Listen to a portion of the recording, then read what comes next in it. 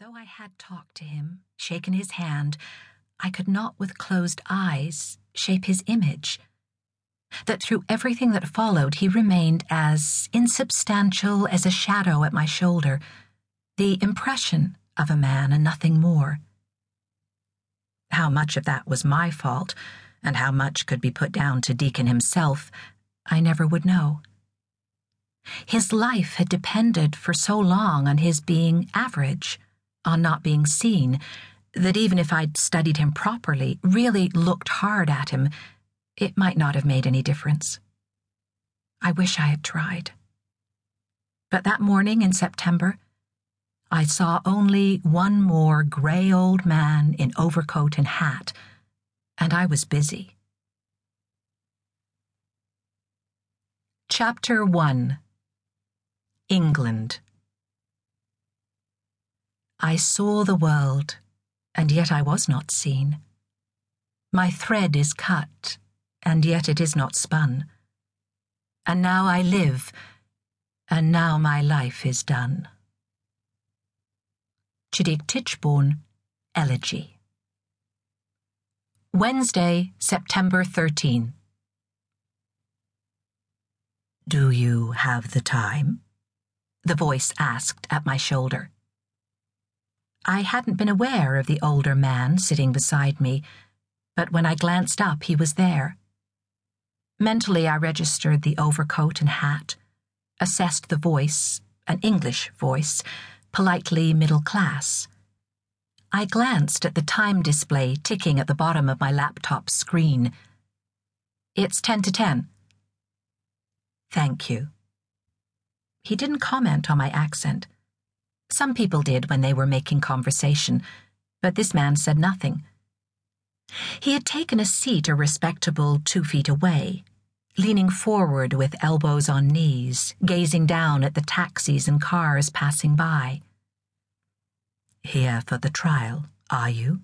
He asked. How he'd managed to deduce that, I didn't know. I wouldn't have thought that my occupation was that obvious, but then maybe he'd simply been reading over my shoulder. I gave a vague, dismissive nod, not wanting to encourage him. The fact that I'd resumed my typing didn't put him off. A most interesting case, don't you think?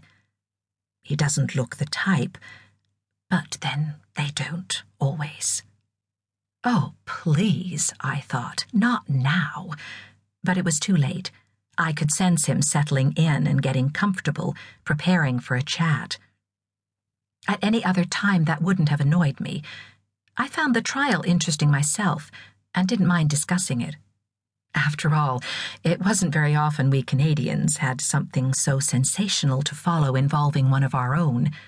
In this case, a Winnipeg dentist who was, the Crown argued, a serial murderer, having spent 15 years here in England methodically killing off strangers and assuming their identities, like a hermit crab fitting itself into one abandoned shell after the other, discarding them once they'd outlived their usefulness.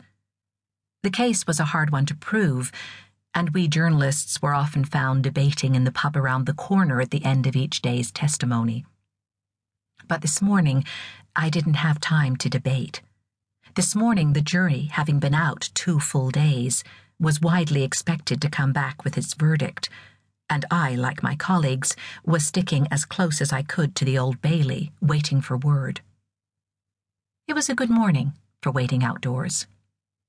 Late September in London has always been one of my favorite times of the year, when the sun that so often stayed hidden in summer could suddenly break through for days at a stretch, bringing just enough warmth to soften the edge of the chill morning air.